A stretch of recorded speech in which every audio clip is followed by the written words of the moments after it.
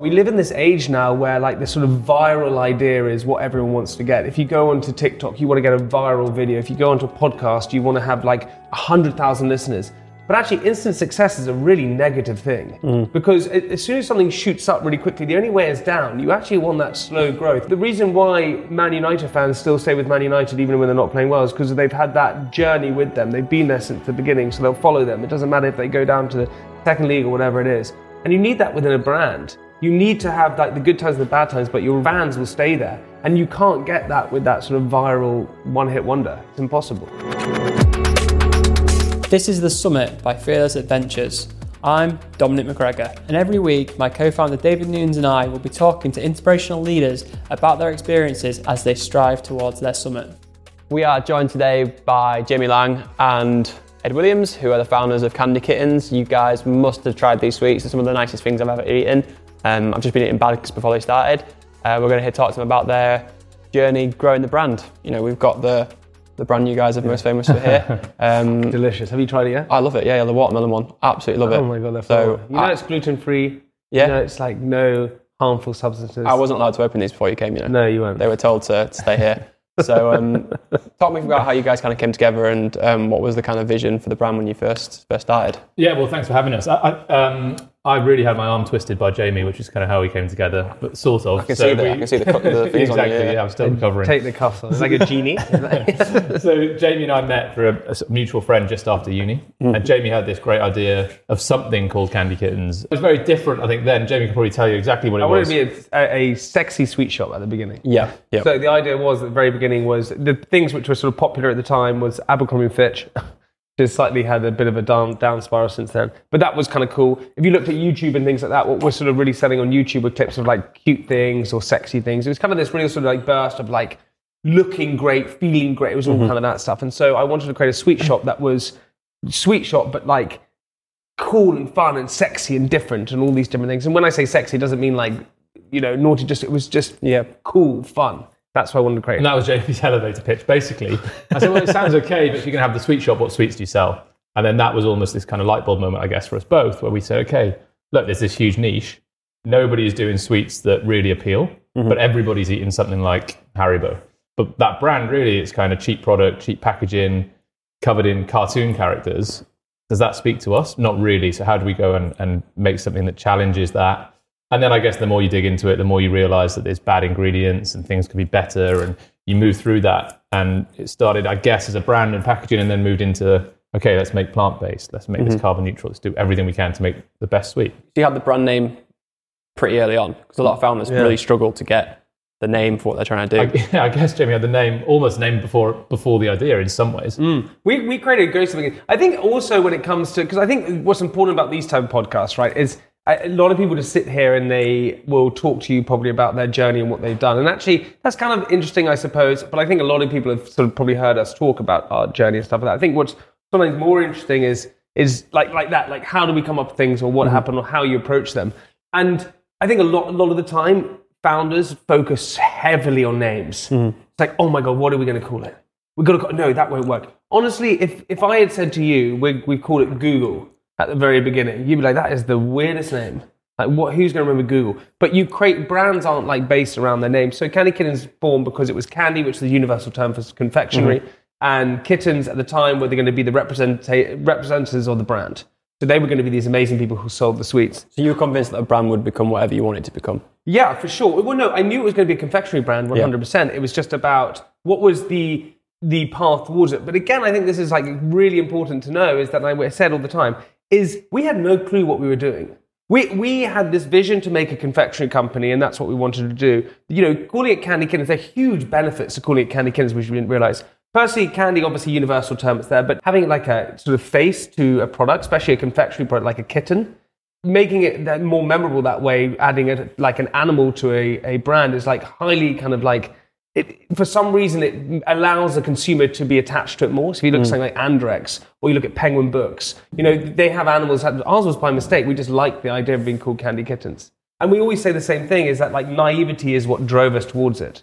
Thinking about it as one bigger picture, and maybe not being so hung up on the name, is maybe where we were.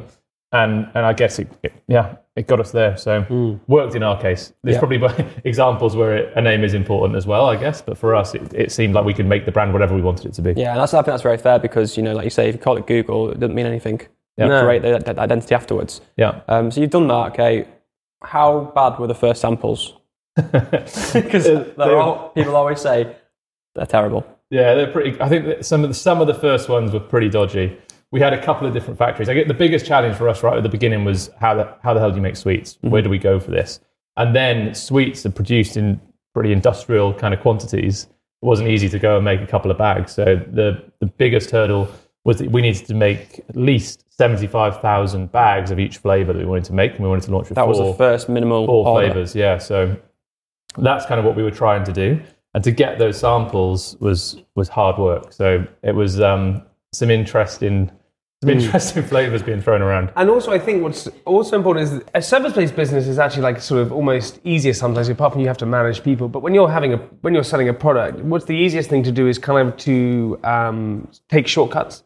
Because when you're setting up the business, so for us, what the easiest shortcut we could have taken was we could have just gone out there, got generic sweets, pick a mix style sweets, just put them into our packaging and sold them. And that's like what a lot of other sweet brands have done. No disrespect, but there was a brand that started at the same time as us by Maria Sharapova called Sugar Pova. Maria Sharapova is a far bigger name than I was or our brand was. They just repackaged sweets. And the problem with doing that is that kind of it's not really your product. You're then just a branding company. So our focus from the beginning was to always create the sweet and create the best sweet possible. And so even though that was far more complicated for us, and our samples weren't great at the beginning, and our packaging, you couldn't read the back, which was really good. But as you make the mistakes, you kind of learn, and not taking shortcuts is a really important lesson to learn, I think. A lot of people struggle with that kind of manufacturing piece. Where are we going to get it made? How are we going to get it made? How do we even, speak to these people or even find them? Manufacturers are very notoriously difficult to find. So from your perspective, what did you do to find the right person, and how did you know it's the right person? And are they still the right person? Yeah, I mean, so we've definitely moved around for a couple of different manufacturers for different products, different things, and I think one of the benefits of outsourcing the manufacturing for us is that we can go to the best people for the job for each kind of piece of the puzzle. In broad terms, I think the best advice is to speak to everyone, and in the UK we're really bad at that. So we're very guarded on our idea, and we want to keep it to ourselves, and we think everyone's going to copy us and steal us. Whereas actually just putting yourself out there and having the conversations, asking questions, in our experience, people more often than not are willing to help. And the introductions that we've had, perhaps looking back sometimes, it feels like we've been the luckiest guys in the world, but actually you sort of make your own luck, right? You go out there and ask the questions. Yeah. So that was probably broad, but in practical terms also, we went and walked around a trade show in Germany for 5 days, spoke to every single manufacturer basically in Europe that was there, and whittled it down to the people that would want to work with us. And the very first factory was basically the only one that would. The first one. So the first factory was the only one that would work with us, and we didn't have a lot of choice. They were really nice guys. They helped us a lot. And then as we sort of built up a bit of, I suppose, credibility, we then had a bit more choice of who you can work with. But you have to get your hands dirty. And I think a lot of the time, we live in this world of comfort a lot of the time, right? You can go and pick up a textbook and learn stuff. You have Chat GPT, whatever it is now, to write emails for you, whatever it is. And actually, especially when you're creating, again, a sort of a product-based business, you have to go out there and discover it yourself, and you have to put the groundwork in. Like Ed, I remember I wasn't even there because I was filming there. Ed flew to Germany, he had no idea what he was doing. We were 22 and 23 at the time, and he went around just speaking to different confectionery companies who have decades and some, centuries of kind of history of making sweets, and asking them to make our sweet that we haven't even. It was a ghost. It didn't even exist. So I think the biggest thing is getting your hands dirty at the beginning is so important. Do you think we've got generations of people now who overlook the fact that actually hard work is put in? Because they'll see, they don't see that. They see 100%. We were talking about this the other day. I think people, as a generation, are now pretty soft, which is maybe not a popular opinion to have. But the reality is that we've gone through a period of COVID, which meant people could work from home. Every single person that tells you the reason of why they like working from home is really, when you dig into it, is because, I can go for a run at this time. I can go and spend a bit more time with my dog. I can do. They're all non-work reasons. Nobody's saying they want to work from home because it's actually better for their work. Yep. And if they do, I think they're probably lying. Yeah. So the reality is that the few that are willing to get out to the offices, we're surrounded right in the centre of London here by a load of empty offices now. We're all those people. And I think that those people that are willing to get in are the ones that are going to get ahead. So it's simple little things like that can just give you an edge on the competition, I think. And also, I don't think it's kind of relayed to founders, businessmen, entrepreneurs, whatever it is. There's this whole kind of narrative where people sort of say that, okay, setting up a business is really hard.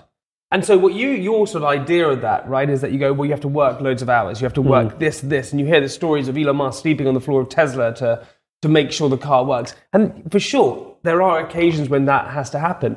But actually, I think where the real hard thing happens is juggling life.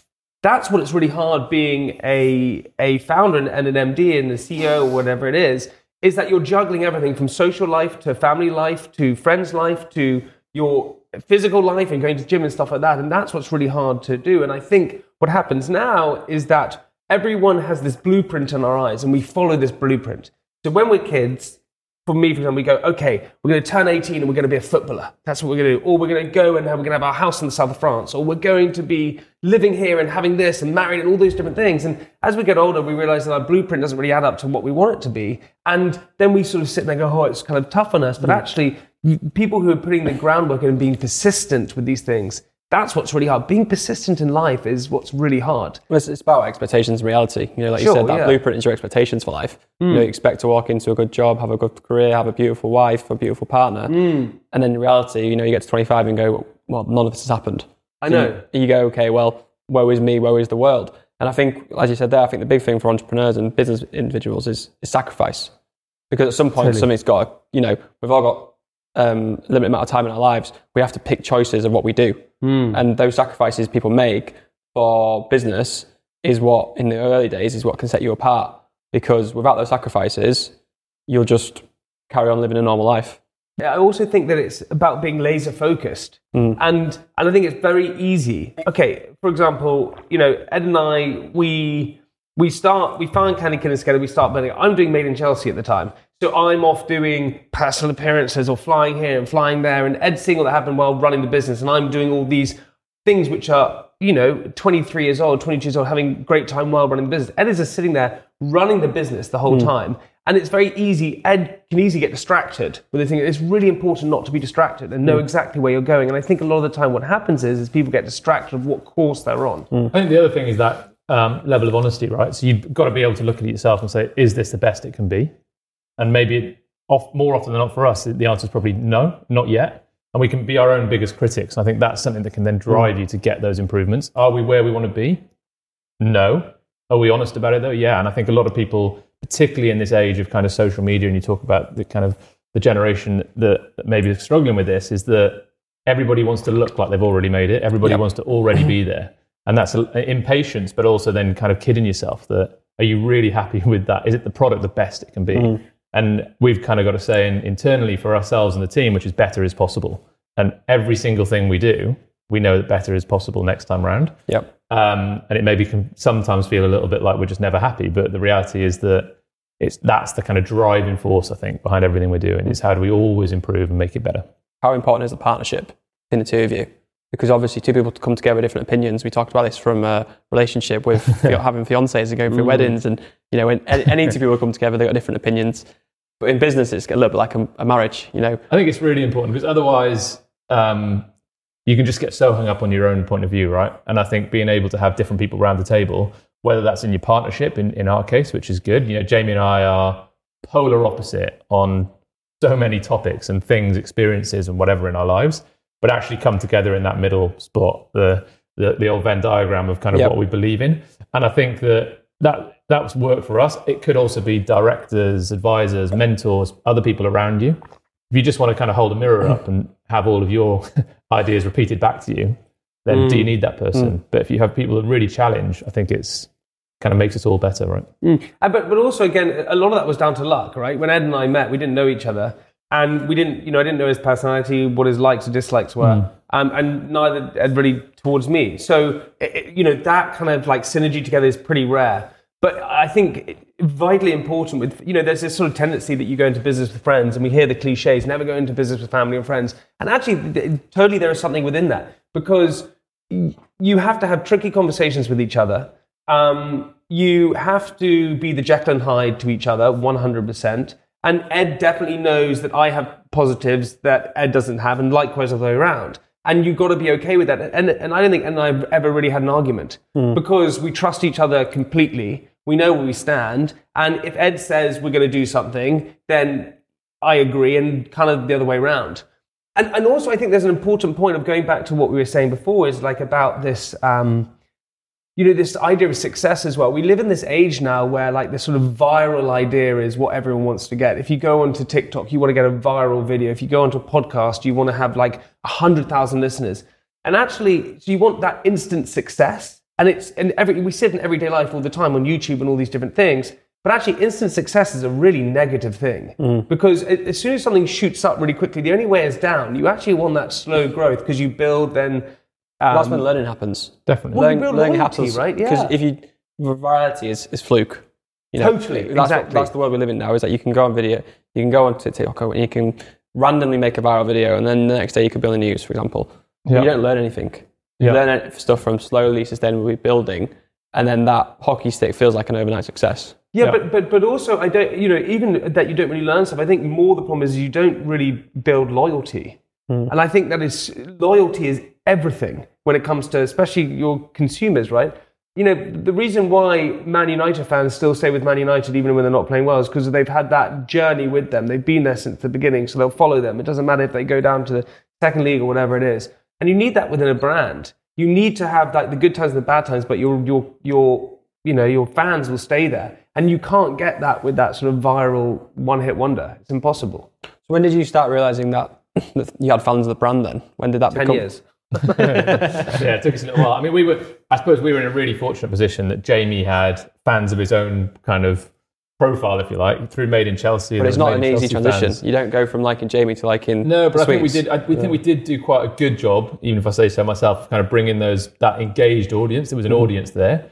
And it was then, okay, how do we share the story with them and bring them along? So we had pop-up shops and all kinds of events. So we had no sweets at all. But I suppose, were brave enough to kind of put it out there and say, okay, look, this is what we're trying to do. Come and have a look, touch it, feel it, experience it with us. And that was the thing, I guess, that kind of got people along and built those fans, if you want to call them that are still buying the sweets now. So it took us probably 2.5 years to really, really get the product that you see in front of you today. Do you remember who the first proper customer was that you don't know? Who's not in your network? Yeah. Well, we launched a website and had no product at all to sell. And we thought, okay, if this website's launching, there was kind of a lot of social media kind of hype before we launched it, which was mainly Twitter back then.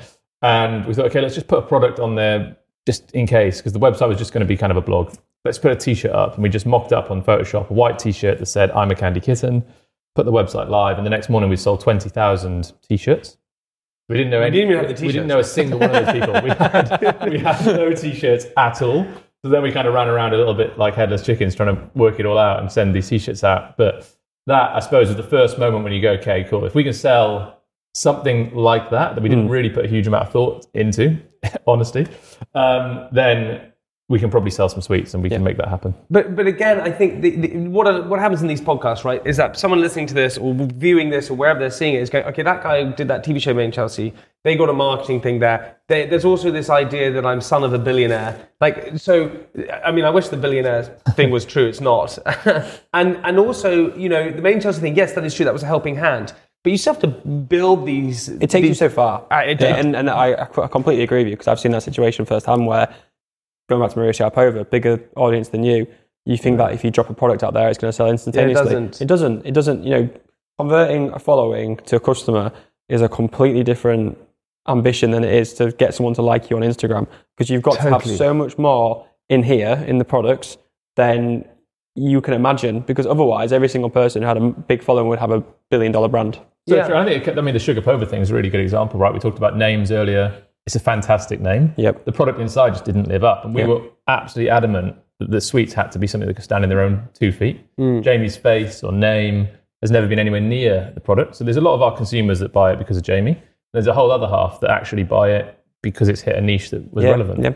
Completely that. And I was going to say, the thing is that, what we did, it's about faking it till you make it. And I can't say that enough to people doing it. What happens is that as when you're starting a business, everyone wants to make, say you're selling mugs, they want to make the perfect groove here and the perfect groove there and this and that and all those different things. And that's fine, but perfection is non-existent. And actually something about just starting is really good. So for us, and fake it to make it, we know a guy who works with planes, and he does all the different stuff in terms of like the blankets and things like that.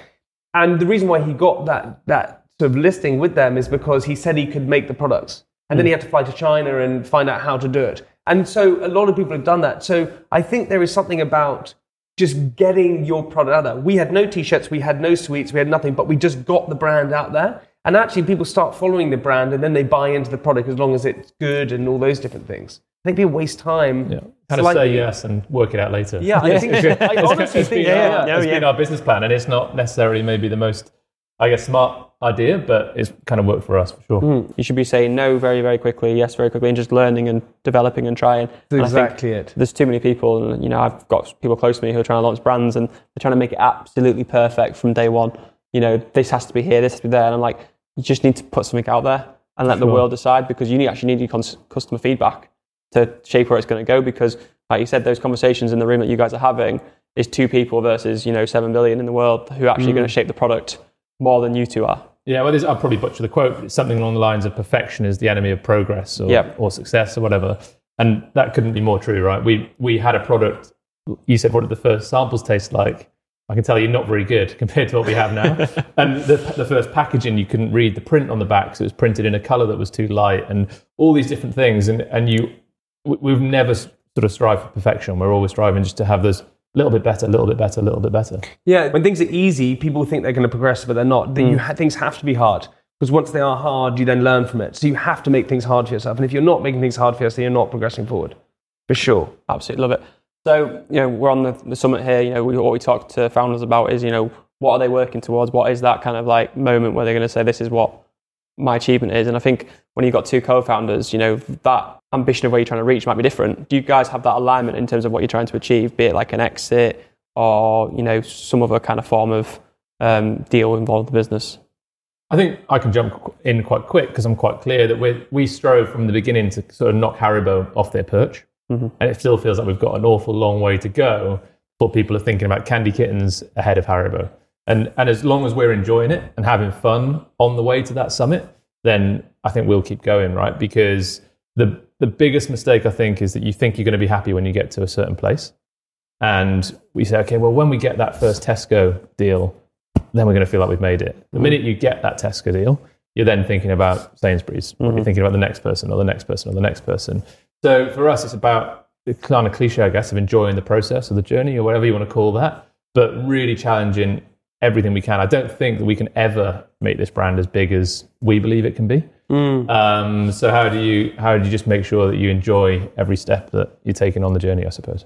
And also, like, we partnered with a German company called Catchers. And so the German way of thinking is all about sort of generational wealth. And when they say generational wealth, it's not just by money, it's more about you build a company for generations. That's what you do. And in the UK, there's something called the 3rd generation curse, which is grandfather makes it, father sustains it, son loses it. It happens every single time. And it's because we had this idea of, unfortunately, in the UK, we're greedy. And that's why we... And short-termist. Totally, yeah, completely. And look, I get it, people are different, and I'm sure people have this idea that you can be serial entrepreneurs, start a business, sell it, go on to the next thing. For us, Candy Kittens, yes, it's a sweet company, but it's also a complete brand. And if you look at the cool brands out there that we can name, Patagonia, things like that are really making a difference in this world. I think for us, what we would want to do, and what we are doing with Candy Kittens is, yes, we're a sweet company at the heart of it, but we're so much more than that. We're creating a brand that has meaning and goes far deeper than just selling sweets. And we want to create something that not only that we're proud of, but we can show the future generations of that we did something to better the world rather than just take money from it. Yeah. And in all honesty, when you're younger, when I was younger, you want to buy that Ferrari and you want to buy that Lamborghini and you want to buy these things. And then you kind of realize they're all man-made. And yeah, sure, you sell a company, you can probably turn left on a plane and go and sit in first class. Do you get there any quicker? Not really. But what gives you real purpose in life is doing something you love and building a brand, and that's what we're doing. Will we sell? Maybe we will. But it won't stop us from, our aim isn't just to sell, it's to build something into something just great, I think. That's a very interesting point because the UK suffers from being English speaking. So the Americans come over and go, "Oh, we'll buy that." Yeah. And they dangle money in front of founders who've never seen it before and go, "Yeah, that's worth it." Yeah. And it's like, I think it's a 7-year cycle for businesses that they sell out. And I think I've always thought it's very interesting how people don't try and build something which is sustainable. Well, 53% of German businesses are still family run. I'm a bit of a hypocrite, to be honest, but but also I think that comes with, I think it's a blessing and a curse. If you're young and you sell a business, good on you. You make a lot of money very quickly, but actually then you realize how hard it is to build a company and then sell it. There's a great thing which I saw from Matt Damon. Matt Damon got the Oscar for Good Will Hunting, right? He got it when he was 22 years old, writing that amazing movie with Ben Affleck. He says it's the best thing that he ever did to win the Oscar when he was very young because he realized how unimportant it was. Yep. And I think that's what happens with business is that we spend the whole of our lives building a business to sell it. And then when we sell it, you're like, okay, well, what next? Nothing's changed. Nothing's different. Yeah, I feel very seen here. I feel, but you know what I mean. I 100% know what you mean. Yeah. And we would. I'm sure if someone came in with a big offer for Candy Kittens, probably we would have sold it. Yeah. That hasn't happened in lots of different ways, and because we've done whatever we've done. But I think it is a blessing and curse at a young age when that happens. It took me 3 weeks of sitting on a beach, being like, "What? Why have I left? Yeah. Like, what am I doing now?" And like. But how did that work for you? So what happened? So we listed in 2019. Yeah. And then I exited in 2020. Really? August 2020, yeah. How long did you have the business for? From 19 to 27, so 7-8 years. 7-8 years. Yeah. Was your plan always to exit? Yeah. Because the idea was like, look, we're in a social media is new. This landscape is, pretty like uncharted. So if we build something very fast and get out, that'll be a great story. And we thought in the period of time we could do that, we could learn a lot. And we didn't want to be 40 years old running a social media business because we didn't think that was like where we wanted to go. So we really saw it as a kind of like a university of like continued education. And then you come out of it and you go, okay, well, actually, I know so much more about the world now. What am I going to do next? And that's kind of how we approached it. And I think, there's times when you go, that's the right, but then there's times when you go, actually, of course. This was something special. But I think what I really was impacted by was like COVID completely changed the relationship with business. Yeah. You go at home, you're not in there, you're not with the same people, and you kind of lose that little bit of love. And I think if COVID never happened, I think it would have been a very different situation. But like with the new business now, for me, it's about building something which is generational. Yeah, you've got the best of both worlds there, which is interesting. But I totally agree with you. I think also if you lose the passion, not the passion, but if you use the desire to give it, that desire has to be there. Yeah. And as soon as that desire goes, then you got to sell or get out.